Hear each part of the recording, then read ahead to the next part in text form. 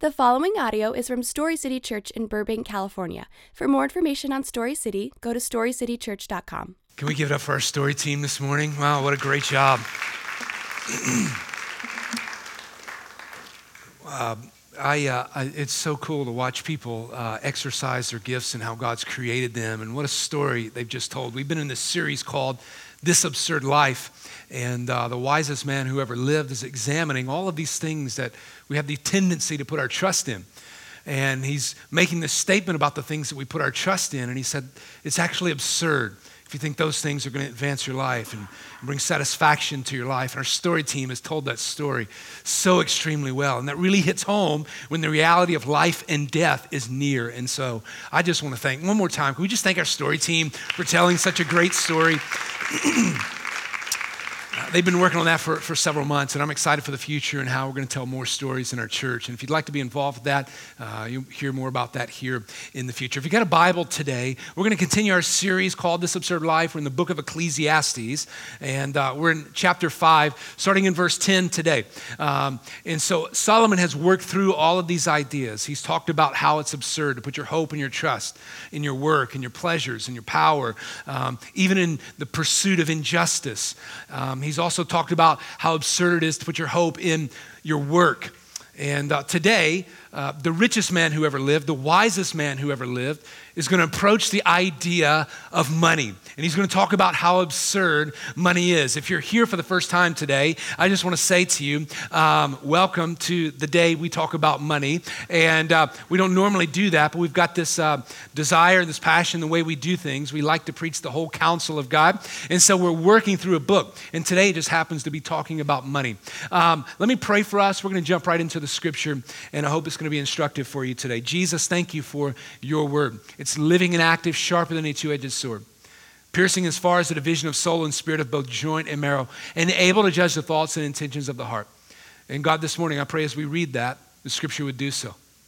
And you promise us in your word, when the scripture does that, then all things and all things and all things are laid open and bare before the eyes of you with whom we have to live. And so, God, we pray for that today. In Jesus' name, amen and amen. You know, money intersects every aspect of our life. You can't escape it. It's in education. It's in religion. It's in politics. It determines how much health care you have, if you have any. It determines your living situation. It determines the cities that you're willing to endure. You understand this. Money brings happiness. It brings anxiety. It brings depression. It brings joy. There are so many things that money introduces into our lives, both good and bad. And some of us like to wish that there was just a money tree in the backyard, right? We hear rich people say, yeah, but money is not going to make you happy. And when I hear that, I'm like, yeah, but I just at least like to try for a moment, right? You know what I'm saying? And so Solomon is beginning to introduce how absurd putting our hopes and our dreams in money is. Money can facilitate great things. Money can dig wells. Money can provide education. Money can support kids in third world countries. But money can also create civil wars. Money can divide homes. Money can put weapons in the hands of evil dictators.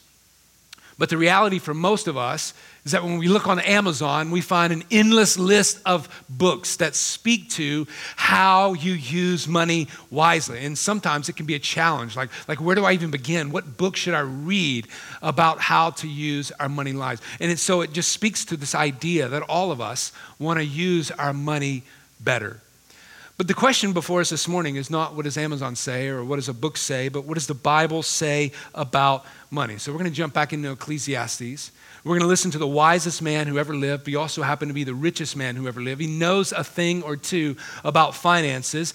Dave Ramsey, as amazing as he is, and as much as I love to listen to him, he ripped off the original financial guru. And this morning, we have the opportunity to hear what he has to say. And so let me just posture this before you before we jump into Ecclesiastes.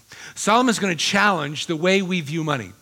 He's going to challenge the way we use money. He's also going to say the way we view it, the way we use it is an indication of the spiritual condition of our souls. Ecclesiastes chapter 5, starting in verse 10 this morning. Here's what I want you to see. As we read through this passage together, I want you to just kind of grasp a few things. One, Solomon's going to posture before us some indicators of what it looks like to live a financially unstable life. And he's going to posture some of those things, and I hope you'll see those this morning. Ecclesiastes chapter 5, starting in verse 10, this is what he says. Whoever loves money never has enough.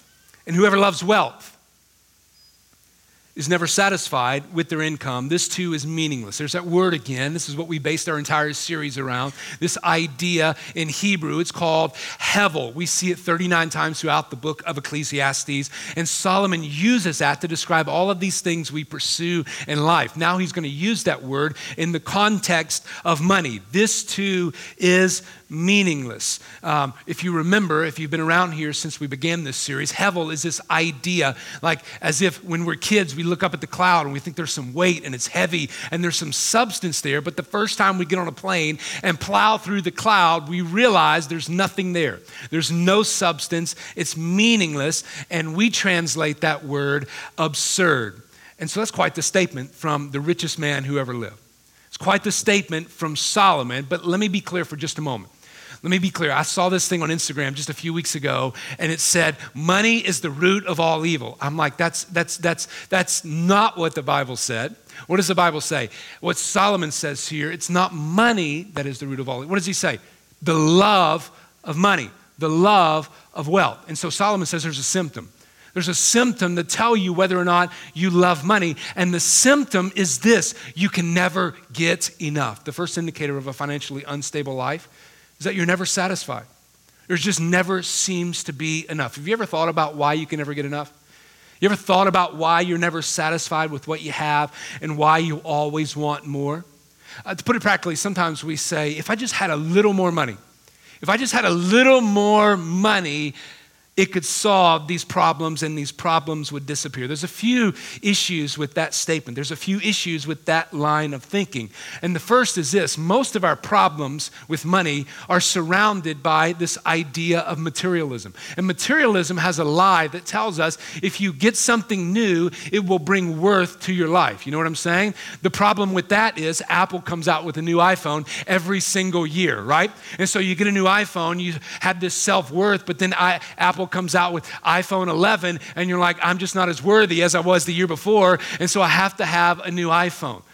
And so this idea of money, like if I just had more, I could solve more problems. The first problem is that whole idea is wrapped around this idea of materialism and the lie that materialism postures to us, that if you just had more, it will solve more problems. And it's a circular way of thinking. The second problem with that idea is that the book of reality, the book that helps us see life through a very clear lens, never mentions to us that money is ever going to solve any problem. And you're like, yeah, but it could solve my problem of buying better treatment for cancer. Yeah, but it could solve my problem of having a better legal team. Yeah, it could solve my problem of being able to see my family more often. And see, the problem with that is that those are physical needs in your life, and the scripture is very clear. God's going to provide for those physical needs, but the issue that Solomon is trying to drive towards is not your physical needs. It's something much deeper than your physical needs. And so verse 11 tells us what that problem is. Verse 11 says this: as goods increase, so do those who consume them. In other words, the more you get, the more you want. And what benefit are they to the owners? And Solomon says, except to feast their eyes on them. Solomon says the only benefit of having money is that you just have more stuff to look at. You get more money, you have more stuff to look at. And so what we know from experience is that when we add more to our life, and it doesn't satisfy, the response is rarely that we give up on greed. The response is usually we just want more. And so Solomon says there's a circular argument here that money tries to lie to us about. Rockefeller was once asked, how much more? You remember what he said? Just a little bit more. And so greed has this vicious cycle that takes us around and around, and it seems impossible to escape. It rarely satisfies. And we know this when we look at the lives often of rich people.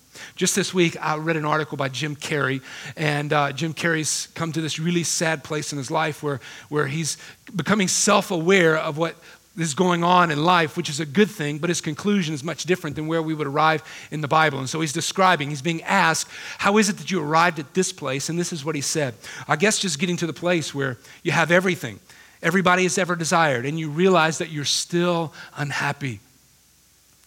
and that you can still be unhappy is a shock when you've accomplished everything you ever dreamt of and more. And then you realize, my gosh, it's not about this. I could be wrong on Jim Carrey's story, but wasn't Jim Carrey the guy that slept in his car to come out to Hollywood to make it in the industry? And then he made it, he's done it, and this is his realization. It's not about this. And then he says, I wish everybody could be able to accomplish it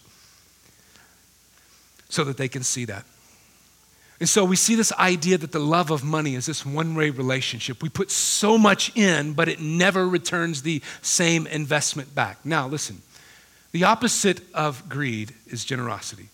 The opposite of greed is generosity. For most of us, generosity is an acquired taste. It just doesn't come naturally. We grow into it, and it's not something that is just naturally within us. The most generous man I know is the guy that I call my pastor. And I don't know if he coined these phrases, but I want to give him credit for it. And he said, you don't have to be wealthy to be generous. You have to be generous to be generous. He also said, you never miss what you give away. And there's only one day a year that I want to challenge him on that last phrase.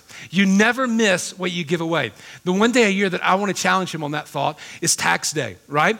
Because on tax day, not only do I miss the taxes that I give away, but on tax day, I'm required to list all the charitable contributions that I've had for the prior year. And when I'm listing all the charitable contributions from the prior year, I have this moment, this moment where I'm like, what could I have done? I could have put my kids through private school. I could have bought a new car. I could have funded this. I could have gone on a couple nice vacations. And so I had this one moment a year where I'm like, do I really miss what I've given away? For most of us, generosity is an acquired taste. But let me testify to you this morning. I have never missed what I have given away. I have never been disappointed and dissatisfied when I'm generous. But can I testify to you this morning? But when I'm greedy, I find that I'm dissatisfied. I find that I miss a lot in life. The first indicator that there's a financially unstable life happening is that you're never satisfied. You always want more. Then Solomon goes on in verse 12, he gives us a second indicator. Verse 12 says, the sleep of a worker is sweet, whether they eat little or whether they eat much. But as for the rich, now let's be clear here. Solomon's not making a blanket statement over everybody that has money. When he talks here in verse 12, he's tying it to verse 10 and 11, and he's clearly saying those who have been greedy over wealth and now they've achieved that wealth. And this is what he says, their abundance permits them no sleep. What's Solomon saying here? Solomon's saying that the inevitable consequence of greed is this insomnia of worry. The inevitable consequence of greed is the insomnia of worry. It's an inevitable consequence even if you don't have money, by the way. Oscar Wilde once said, there's only one class of people that think about money as much as rich people, and it's people who are not rich. Worry is inevitable even if you don't have money, but there's a lot of irony in greed here. Like we want money, we chase money, we love it, we get plenty of it, and then we worry about it. And then the more we have, the more we worry, the more we think about money, and the more problems that it brings, and the more people who follow us who want a piece of the pie. Who knew Puff Daddy was such a theologian? Mo money, mo problems. In most parts of the world, most people who are just regular, ordinary workers, they don't have this concept that we have in Western culture about climbing a career ladder. They're just making enough just to survive. And I have this thought. I imagine that for them, worrying about losing wealth is not a primary concern for them. I could be wrong on that. But for most people who make an ordinary, livable wage, they don't worry about whether they lose their wealth because they really never had it in the first place. However, for those who are wealthy, there's this constant threat of losing what you've built, losing what you've acquired. And so maintaining wealth is every bit as stressful as gaining wealth. And so Solomon's trying to posture before us that greed just doesn't demonstrate itself by this love of money, but greed also demonstrates itself by worrying over it. This is convicting to me. This is convicting to me because I've got a mortgage the size of Big Mama's Pizza, right? Because LA. I've got this huge mortgage and I worry often. I worry about the housing market crashing. I worry about putting so much towards housing expenses. I have nothing for education for my kids or retirement later on. I worry about the big one happening because I don't have earthquake insurance and losing everything with nothing to sell to gain it back. This is convicting to me because I often worry about money. Do you get that feeling? You get that feeling, right? You go to the ATM, you put your card in, it spits the cash out, and then it gives you that receipt. And if you ask for it, it'll tell you what your balance is. You understand what I'm talking about? You understand this idea of worry. And Solomon's going to posture to us this morning that worry is not really an issue of my physical needs. God's going to provide for those. It's not really an issue of my income. Solomon's driving deeper here, and he's saying, worry is not an issue of income. It's not an issue of physical wants and needs. It's really an issue of my heart. The first thought about a financially unstable life is that you're never satisfied. The second is that you're always worried. And then the third, Solomon is going to say here, the third indication is that you're a hoarder. That you're a hoarder. I don't mean like your house is unwalkable and unlivable.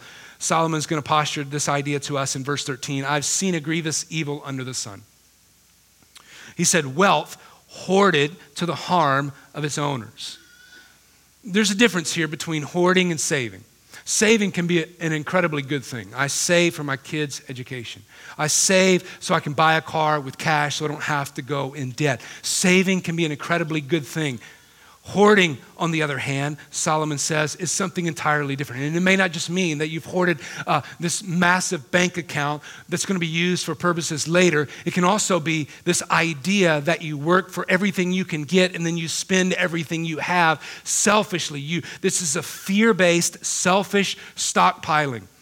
And Solomon's going to connect this hoarding idea to pain. This is what he says in verse 14, or wealth lost through some misfortune, so that when they have children, there's nothing left for them to inherit. And everyone comes naked from their mother's womb, as everyone comes, so they depart. They take nothing from their toil, and they can carry nothing in their hands. He connects this idea of hoarding to pain. At some point, it's all going to crash down. It's all going to come crashing down in an instant. I got a call last night while we were having dinner with a precious family. And it was my mom, and it was 11 o'clock about thereabouts on the East Coast, and she had just found her best friend dead on the floor. At some point, it's all going to come crashing down. At some point, it's all going to come crashing down. We're going to leave the same way we came in, naked, no settlement statement to take with us into eternity. And Solomon says that the practice of your life is this selfish, fear-based stockpiling. Earn all you can, spend all you get on yourself. Solomon says you got a real indicator here of a financially unstable life. By the way, I believe that's a myopic view of life if you don't see eternity as valuable as the present. Because of Jesus alone, your life is valuable. It also means the way you spend your money is valuable. First idea is this idea of never being satisfied. The second idea is worry. The third idea is that you hoard for selfish reasons. And then finally, Solomon's going to come to this last idea of a financially unstable life. And this is good because when we come to this final idea, it's sort of a pivotal point because we begin to realize what's happening in our life. Ecclesiastes chapter 6, starting in verse 1, it says, I've seen another evil under the sun, and it weighs heavily on mankind. God gives some people wealth. Now let me pause here just for a moment and get outside of the sermon and just pastor you and shepherd you. If you've bought into a prosperity gospel that if you just have enough faith, God's going to give you more, I'm going to tell you, you're reading the Bible wrong. God does not tell you if you have more faith, he's going to give you more. What the Bible does say is that whatever you have is a gift of God's grace to begin with. And I want to tell you, if you walk in the presence of people who have more than you do, and that's a struggle for you, you experience anxiety, anger, depression because of somebody in your life that has more than you. I want to say to you this morning, this idea that whatever we have is a gift of God, whatever we don't have in the perception of it is a gift of God's grace. It's not that they're spiritually more superior than you. It's not they have more faith than you. We understand wealth is a gift of God's grace. So whatever somebody has in your life that you're not happy about, God gave it to them. Now, he says, so that they lack nothing that their hearts desire. In other words, there are people that have a lot and everything your heart could possibly want and desire and believe is good. Solomon says, but God does not grant them the ability to enjoy it. But God does not grant them the ability to enjoy it. The fourth indicator of a financially unstable life is this idea of disillusionment. Disillusionment is different from disappointment. Disillusionment carries this idea that you're sort of bummed out. You no longer believe in something. Something is not as amazing as you once thought it would be, right? It's kind of like moving to Los Angeles to work in the industry. And you have all of these ideas, and then you finally get here, and you're working 14-hour days, and you're making coffee runs for somebody else's dream, and you're like, this is not as amazing as I thought it was going to be. That's disillusionment. When you realize that something you've put your faith in is not going to satisfy. Now, this is actually a good indicator for you. If you come to this point, you're like, I realize I've loved money and it's not satisfying. This is a pivotal moment. This is a pivotal moment when God can step in and change your life. But it may seem ridiculous to some of us that wealth can bring about and lead to disillusionment. John Rockefeller was also, later on in his life, he struggled with this illness that removed the ability to enjoy basic food. And so at times he just could have a bit of coffee, and just a bite of food was all that he could manage to keep down. Solomon says it can go that way with money. It can go that way. You can have it all, but still not enjoy it. And if you come to that place where you've loved it and you're now disillusioned, this is not as amazing as I thought it was going to be. Solomon says you're in a really good place. Now, can we transition all the bad stuff here this morning into a new and better way to live, a new and financially stable way to live? I've been in ministry now for 17 years. And every week as a pastor, you get prayer requests. You get prayer requests for relational reconciliation. You get prayer requests for housing. You get prayer requests for sickness. I don't think I've ever gotten a prayer request for somebody who's dealing with greed in their heart. I don't believe it's because that we don't believe that greed is wrong. I believe it's probably because we don't believe we struggle with greed. For most of us, greed, money has this idea that it will solve my problems. It's going to secure some sort of future, a preferred future. It's going to solidify my status in society. And when it doesn't do that, we wrestle with the thoughts of anger. We wrestle with depression. We wrestle with anxiety. Those are the ways that most of us respond when we're around people who have more than us, and it deeply affects us. It digs into the soul of who we are. Now, Jesus talked about money more than sex. He talked about money more than heaven. He talked about money more than hell. And in Matthew chapter 6, verse 24, he postures this idea that we can never serve two masters. He's talking about money. You can't serve two masters because you're going to hate one and you're going to love the other. Some of us, though, may think that's ridiculous. I can love money and still love Jesus. Is it really, though, a ridiculous thought? Are you sure this morning that you don't treat money as an idol in your life? Paul says in 1 Timothy chapter 6, verse 9 and 10, those who want to get rich fall into temptation and a trap and into many foolish and harmful desires that plunge people into ruin and destruction. For the love of money is a root of evil, not the only one, by the way. Some people eager for money have wandered from the faith and pierced themselves with many griefs. Why do you think that money is a root of evil? Not the only one, just one of them. Why do you think money is a root of evil? Like any other idol, the reason it's a root of evil is because it replaces God. It corrupts your soul. It doesn't matter what your religious beliefs are. Greed can affect everybody. Now listen, here's the good news Solomon's going to posture to us. Here's the solution. Ecclesiastes 5, verse 19 and 20. Moreover, God gives someone wealth and possessions. And listen to what he says. And the ability to enjoy them, to accept their lot and be happy in their toil. This is a gift of God. They seldom reflect on the days of their life because God keeps them occupied with gladness of heart. Can I tell you what Solomon's saying here this morning? Money is not your problem. The appetite for money is. We abuse money, it's wrong. But avoiding money is also wrong. That's not what Solomon's saying. Just live a life of poverty. That's not what Solomon is saying. He's interjecting a little bit of hope here for us. He's interjecting a little bit of hope here, and this is a description that Solomon's going to lay before us this morning for a financially healthy and stable life. A financially healthy life has a right and proper enjoyment of money.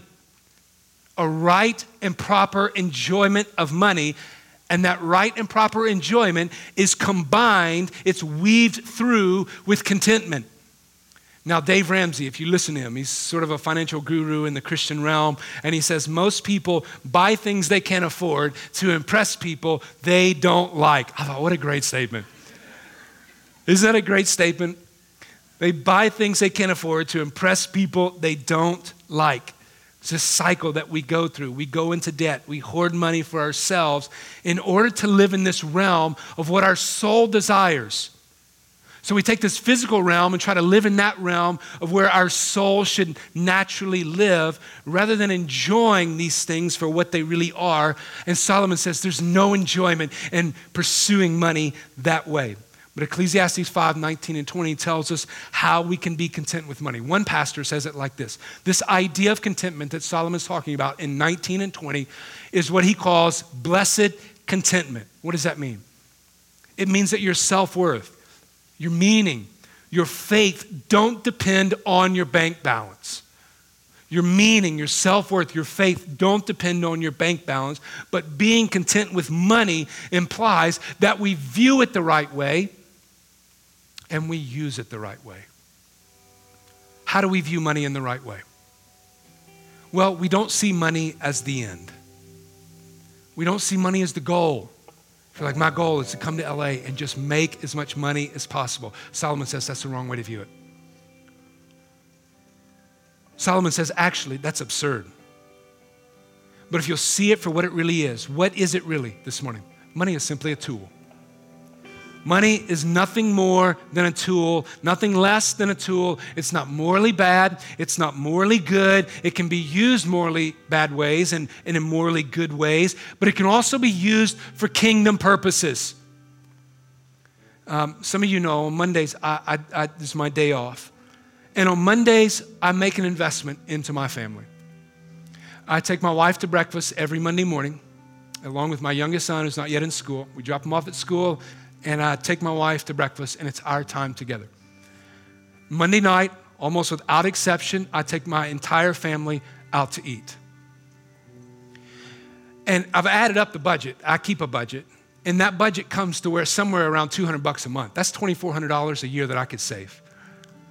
But can I tell you how I view that investment every single week? That's an investment in my family. That's an investment in good things. That's a kingdom-worthy investment of my time and my money. The same thing applies to your investment in yourself, your family, your church. Money's a tool. It can bless. It can help. It can sustain. It can encourage. It can get the gospel out. Just this week, the last 2 weeks, I've been involved with a lady in our church who is blessing and encouraging somebody in our church in ways that that person doesn't even know, but she's doing it because she knows it's more blessed to give than to receive. And that's the way we should use our money. Make investments of kingdom time and purposes. And these selfish investments that don't have kingdom return, they are the ones that have the potential to fool you with this idea of contentment. When you read these last two verses in Ecclesiastes 5, you can't help but to realize that God is mentioned 4 times here. It's not by accident. God's mentioned 4 times in this idea of money and being able to enjoy it. The reality is when you process your financial situation from that perspective, the towers of greed around your heart, they begin to fall. This idea that money is a gift from God. It should be helped to use to process other people's wealth. That we can use it when we understand it that way. I don't have to be jealous because a friend has more. I don't have to be jealous because somebody has something else that I don't have. God gave it to them. They're not spiritually superior. It's just God's gift of grace in their life. And I want to say to you, if you don't process life this way,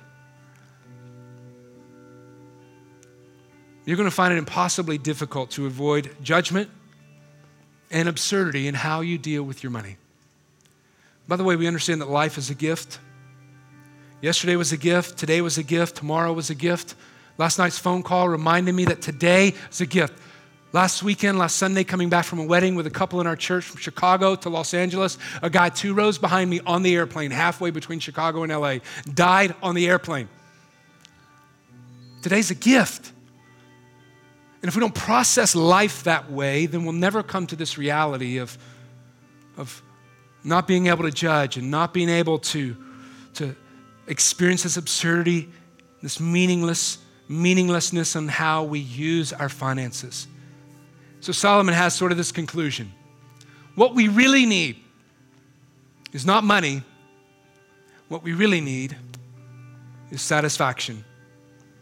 It's this idea that drives to the deepest parts of our hearts, leaves peace and calmness, and not this endless striving for more. Listen to me, church. Money cannot give you that kind of peace. Only Jesus can. Only Jesus can. The reality that Jesus left the riches of heaven, became poor for our greedy sins, so that we could become His treasure. If you don't start there, then this absurdity of money is probably always going to be the theme of your life. We need more God-centeredness, not more money to be content. And we miss this. Listen, Christian, we miss this. We exact God out of the equation of how we use our finances, how we view our possessions. We forget that God is almighty, that He's the ultimate source of satisfaction. I can testify to you this morning. And I believe God was calling my family to come to Los Angeles. In the very early days, the first thing I did was take my phone out one night. And I sat on the couch with my wife when my kids went to bed, and I opened up my real estate app. And I literally wept on the couch with my wife. In these moments, you got this choice. Do I obey God? Do I depend on God with my finances? Or I just decide I'm going to live a life where I can continue to get more. Create this false wall of hope and satisfaction that eventually crumbles when it all ends. So if that's where you are this morning, you're like, that's where I am, Pastor. I've been financially unstable.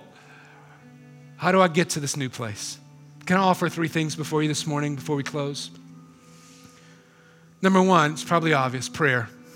You're like, yeah. No, I mean very specific. You're in the presence of people who have more than you. Pray. God would allow you to see what they have as a gift. Pray that you're content with what God has given you. Second, understanding. Maybe you just need to know more about what the Bible says about finances. It's got a lot to say about how you view your money. Can I commend a book to you this morning? Besides the Bible, which I would commend you to go there first. It's Randy Alcorn's book, Money, Possessions, and Eternity. Maybe you need to get more understanding. You need to spend some time in prayer over your finances. But lastly, can I commend this to you? Generosity. Generosity. I'm not unaware that here in Los Angeles, maybe even people in this auditorium, we're literally living day to day, barely scraping by. But can I just humbly, compassionately, as one of your pastors here, posture this before you? Don't be fooled by this idea that one day when I get more, then I'll become generous. You'll never get there. You'll never get to generosity if you think one day when I have more, I'll become generous.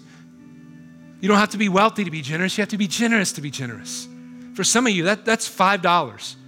Some of you, I'm not just talking about the tithe in this place this morning. I'm talking about generosity with your money, generosity with your time. If you don't learn to be generous now, I promise you, you won't be generous if and when you find more wealth. I want to close this morning by reminding us that your life is a gift of God, but eternity is a gift of God as well.